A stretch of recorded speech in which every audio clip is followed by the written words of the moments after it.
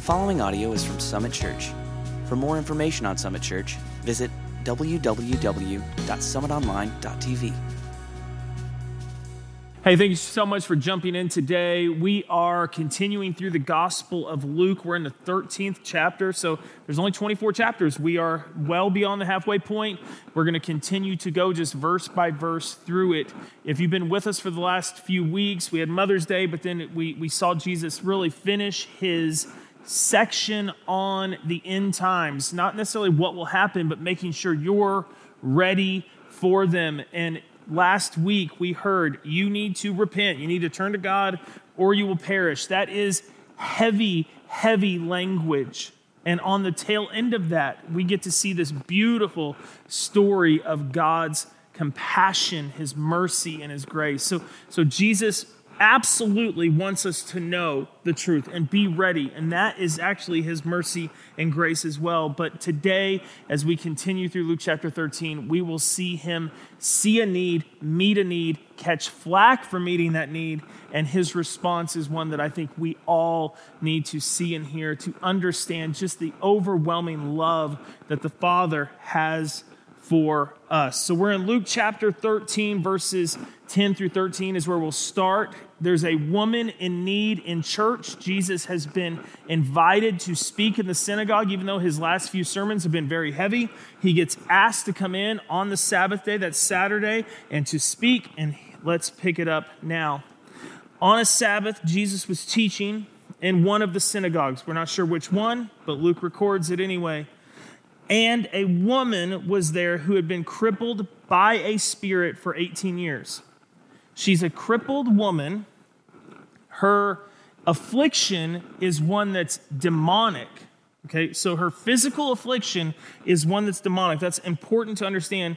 And then Luke, the great physician, he even adds in there 18 years. This woman has been suffering from that. Now, we don't know how old the woman is, so we don't know, was she born with this affliction and Satan is the one who did that? We don't know, but she has been suffering for a long time. And at the beginning of verse 11, there's an untranslated word that says, behold.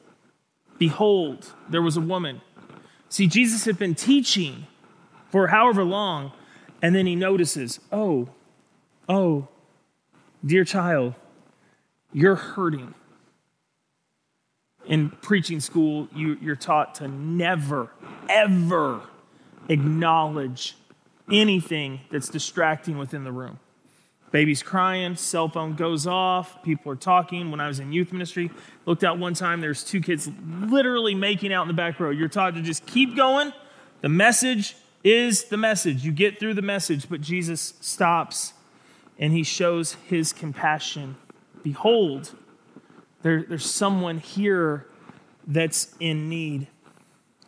She was bent over and could not straighten up at all. Her affliction was a curvature of the spine. That's what the Greek literally says. Her spine was bent.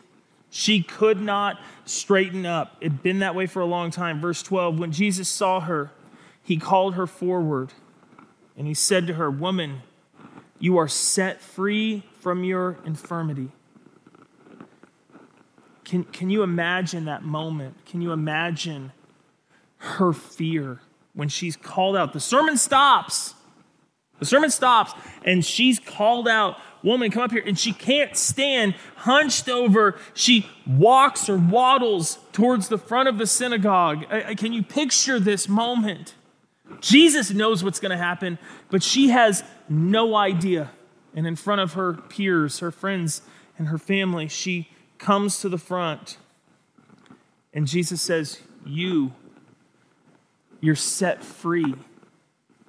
What Satan intended for your harm, I have freed you from. You are whole. You are restored. You are renewed. Verse 13, then he put his hands on her and immediately she straightened up and she praised God.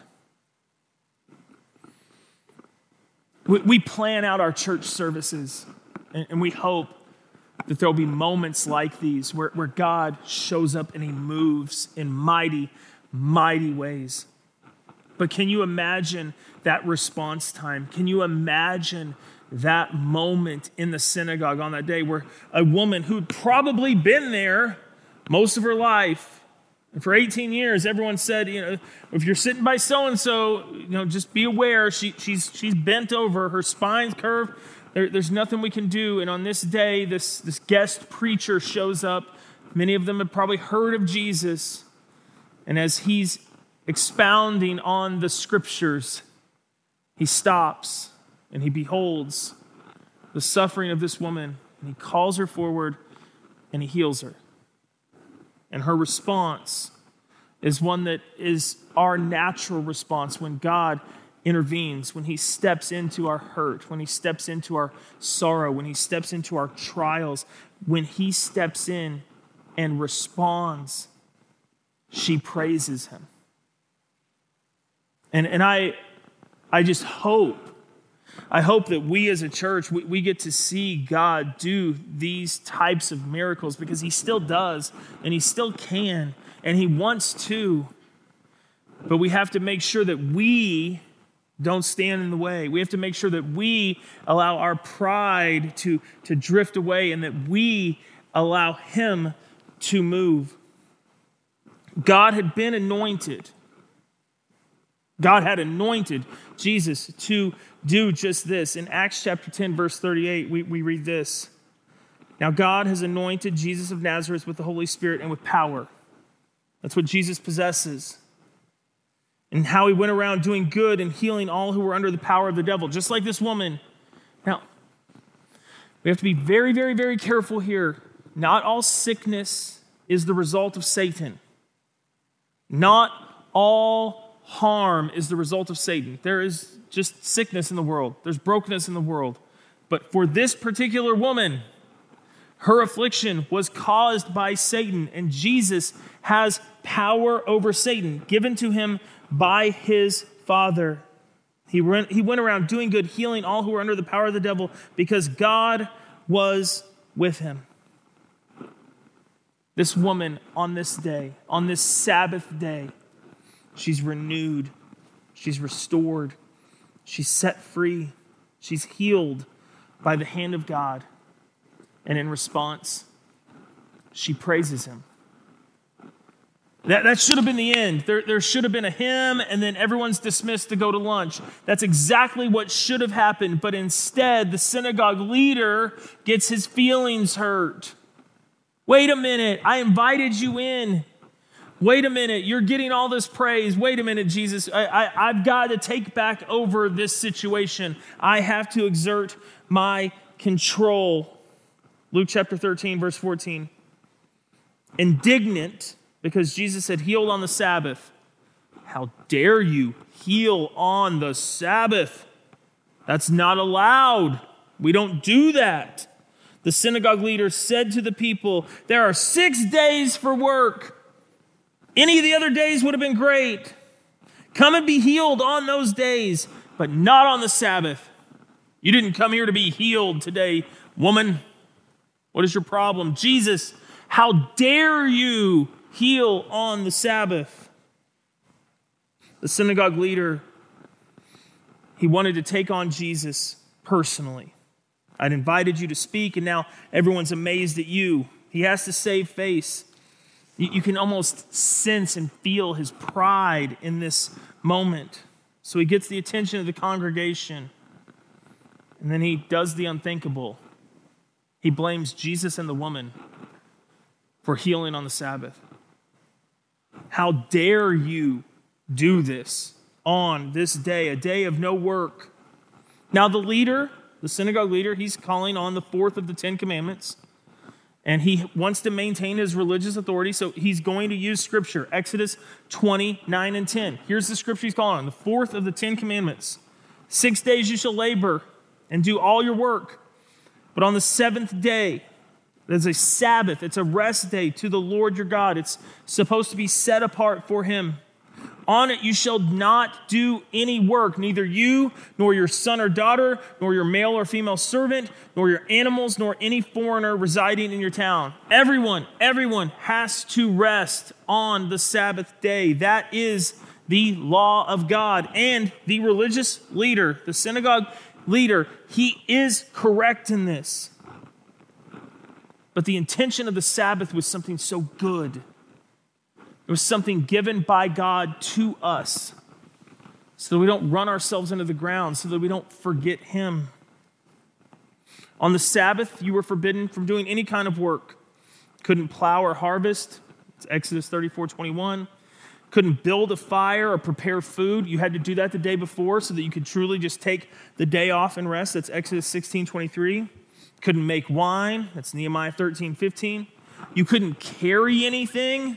Couldn't do that. You were supposed to rest. You couldn't trade or sell on the Sabbath. That's Amos 8:5. There were all of these biblical commands. But just like man loves to do, they came in and they started adding traditions, oral traditions, on top of these commands. And while Scripture never says you can't heal on the Sabbath, there was this understanding that you could only give life-saving attention. Someone falls into a creek, you can go swim after them, even though you're not supposed to swim on the Sabbath. You can go get them out so they won't drown or die.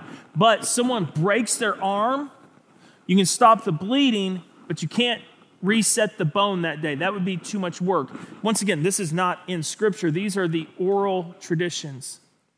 Can you imagine how much extra pain that causes to look at someone and go, oh, it's the Sabbath. I can't fix your arm that's clearly crooked. Until tomorrow, come back. God never intended this, and Jesus knows it. The Sabbath was for good. The Sabbath was for worship. The Sabbath was so that we work very hard for 6 days, and then one day we do nothing so they can remember him. That was the intent. It was good. I wonder how many of us need that in our lives. We Sabbath for an hour every night before we go to bed by watching a show or just checking out. But a day where you get everything done before that so that one day is just for you and for the Lord. God is our creator and sustainer. He knows us, and he knows that's the rhythm that we need to live by. But this synagogue leader, he's taking what was intended for good, and he's using it not only to make sure he retains his power and authority, but he's using the rules to legalistically tell Jesus that what he just did, his act of mercy, his act of compassion and grace, it was outside the bounds. And here's the craziest thing, church. As messed up as the synagogue leader is in understanding the intent of the Sabbath, he's exactly right. Jesus could have healed that woman the next day. He could have. She's been afflicted for 18 years. He could have easily healed her the next day. But instead, he chose to demonstrate his power and his authority. And he chose to make a very, very bold statement. He chose to show that he is not bound by man's conjecture and legalism. He is bound only by his obedience to the Father. But Jesus knew that the leader was using the Sabbath and its gift for his own legalistic gain. And Jesus responds to him very, very succinctly. Luke chapter 13, 15 through 16. The Lord answered him, "You hypocrites." Now that's plural, so it clearly denotes that there were more than just one. The synagogue leader was the one speaking, but there were many who were up in arms by such an audacious act of Jesus to heal on the Sabbath. So he says, "You hypocrites, doesn't each of you on the Sabbath untie your ox or donkey from the stall and lead it out to give it water?" That's work. You can't do that on the Sabbath, but you do, because to leave your donkey or your ox tied in the stall for an entire day without water, that's cruel as well. So you break your own rule to show mercy to your livestock. How much more so am I showing mercy to this young woman?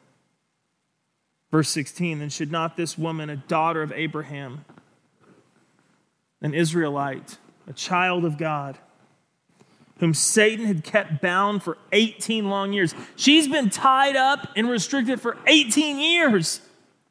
And all I did today was untie her. All I did today was set her free. That's all I did. How much more so is she deserving of that than your livestock?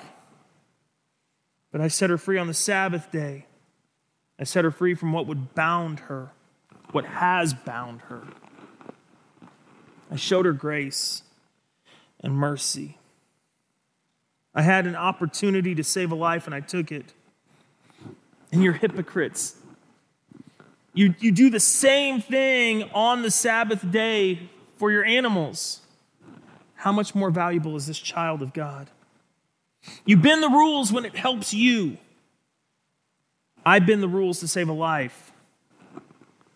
And Jesus says, now back off. Because I'm obedient to the Father. I'm obedient to his commands. I'm not trying to rewrite the book. I'm here to fulfill the law. But I'm going to show mercy when mercy is due. And Satan, our adversary, he doesn't take a day off work. He's attacking and he's crippling every day, every single day. And so my victory today was not over the law, was not over your rules. My victory today was over Satan. And you saw Satan fall. You saw the kingdom of God advance. You saw a woman healed. I don't apologize for that. Because my actions, they demonstrate two things. They demonstrate the heart of God for his people, for his creation. And they demonstrate God's power over the authority of Satan. Satan has no authority here. He has no authority in your life. And what happens next is so fitting. It's not a shock for any of you who are following the story. What happens next is what I think should happen. The people took notice. They saw what Jesus had done. They heard his response. And Luke chapter 13, verse 17, closes out our story for the day. When he said this, all of his opponents were humiliated. Oh, you're right. We're wrong. Dang it. That makes us look really bad. But the people were delighted with all the wonderful things he was doing. That phrase, wonderful things, it's better translated, all the beautiful things. Jesus brings beauty into chaos. Jesus brings beauty into the work of Satan. Jesus brings beauty into your life. And he's not going to let legalism or man-made rules stop him from doing that. And the people saw the beauty on that day. They saw a woman who once was like this and is now like this, transformed forever by the power of God. They saw that and they rejoiced. Those who were criticizing Jesus, they were silenced. Even more so, they were humiliated because of their blatant hypocrisy. You do similar things for much less reason on the Sabbath. So you need to stop. You need to stop now. And they were demoralized, not intentionally, but because of their own wrongdoing. Those who witnessed rejoiced because they'd witnessed beautiful things. The healing of a woman. They saw that, but they also saw the defeat of religious hypocrisy. That's something to be rejoiced as well. How often are we limited? How often are we held back because of religious hypocrisy? They saw the victory of the kingdom of God over Satan, and they rejoiced in that. What a great day at church. And I know you're watching this online, but that's our heart. That's our prayer that when people gather together, they gather together to see the beautiful things that God is going to do. We don't just do this to hear a message. We don't just do this to check a religious box. We don't just do this to feel better about ourselves. We do this to see the beautiful things that God does. And he does them all the time. And he does them far outside of our putting him in a box. Our oral traditions, our expectations, he does not operate under those. He operates out of love and grace and compassion and mercy. He operates out of a mentality of being for you. And that's beautiful. And that's something we should rejoice in. At the end of the day, at the end of verse 17, they had a really good Sabbath day at church. They had a really good day. And I hope the same for you today. I do. I wish the same for you today. Today will be a day where God does beautiful things in your life. Why? Because one, he cares, he sees you, he knows what you need. But then it can also be because you ask. Because you ask him to move. Where do you need to see the victory of Jesus in your life? Because he is victorious. He's victorious over sickness, hurt, sin, despair. He's victorious over all those things. All the things that Satan wants to use for his glory. He's victorious over all of them and desires to use his victorious power in your life. Sometimes we just need to ask. I hope that we refuse to allow legalism to stop the move of God in our life. Oh, you can't do that. That's not acceptable. I don't think God takes that message very seriously. What he desires to do, he will do. And God wants relationship with you, not just rules that you boast in. He wants to know you. He wants to walk with you. He wants to talk with you. He wants to see you for who you are. And we put on this facade like the synagogue leader did of, well, we have to obey the rules. Yeah, God commands us to obey. But more than that, he wants to know you. And he wants to celebrate the beautiful things in your life that he's done. And he wants you to give him thanks for that. So today, as we conclude, maybe the most important thing I can ask you to do is to give him thanks for the beautiful things that he's done in your life. And if you're struggling to think what those might be, then I challenge you to ask him to do beautiful things in your life or the life of others. If you want people with you to be praying that for you and for others, summitonline.tv/prayer. Let us know. We'll be praying with you. We would love to see God do beautiful things in your life, just as he did for this woman who had been suffering for almost 2 decades. He can, he will. Let's not allow ourselves, our insecurities, our pride, our traditions to stand in the way. Because our God is good and he does beautiful things. Father, today we ask that you would move, that you would hear our prayers, that you would respond with grace to our faith, that you would save and transform, you would restore and renew. God, you would do beautiful things for your glory in our lives. We ask this in the name of Jesus. Amen.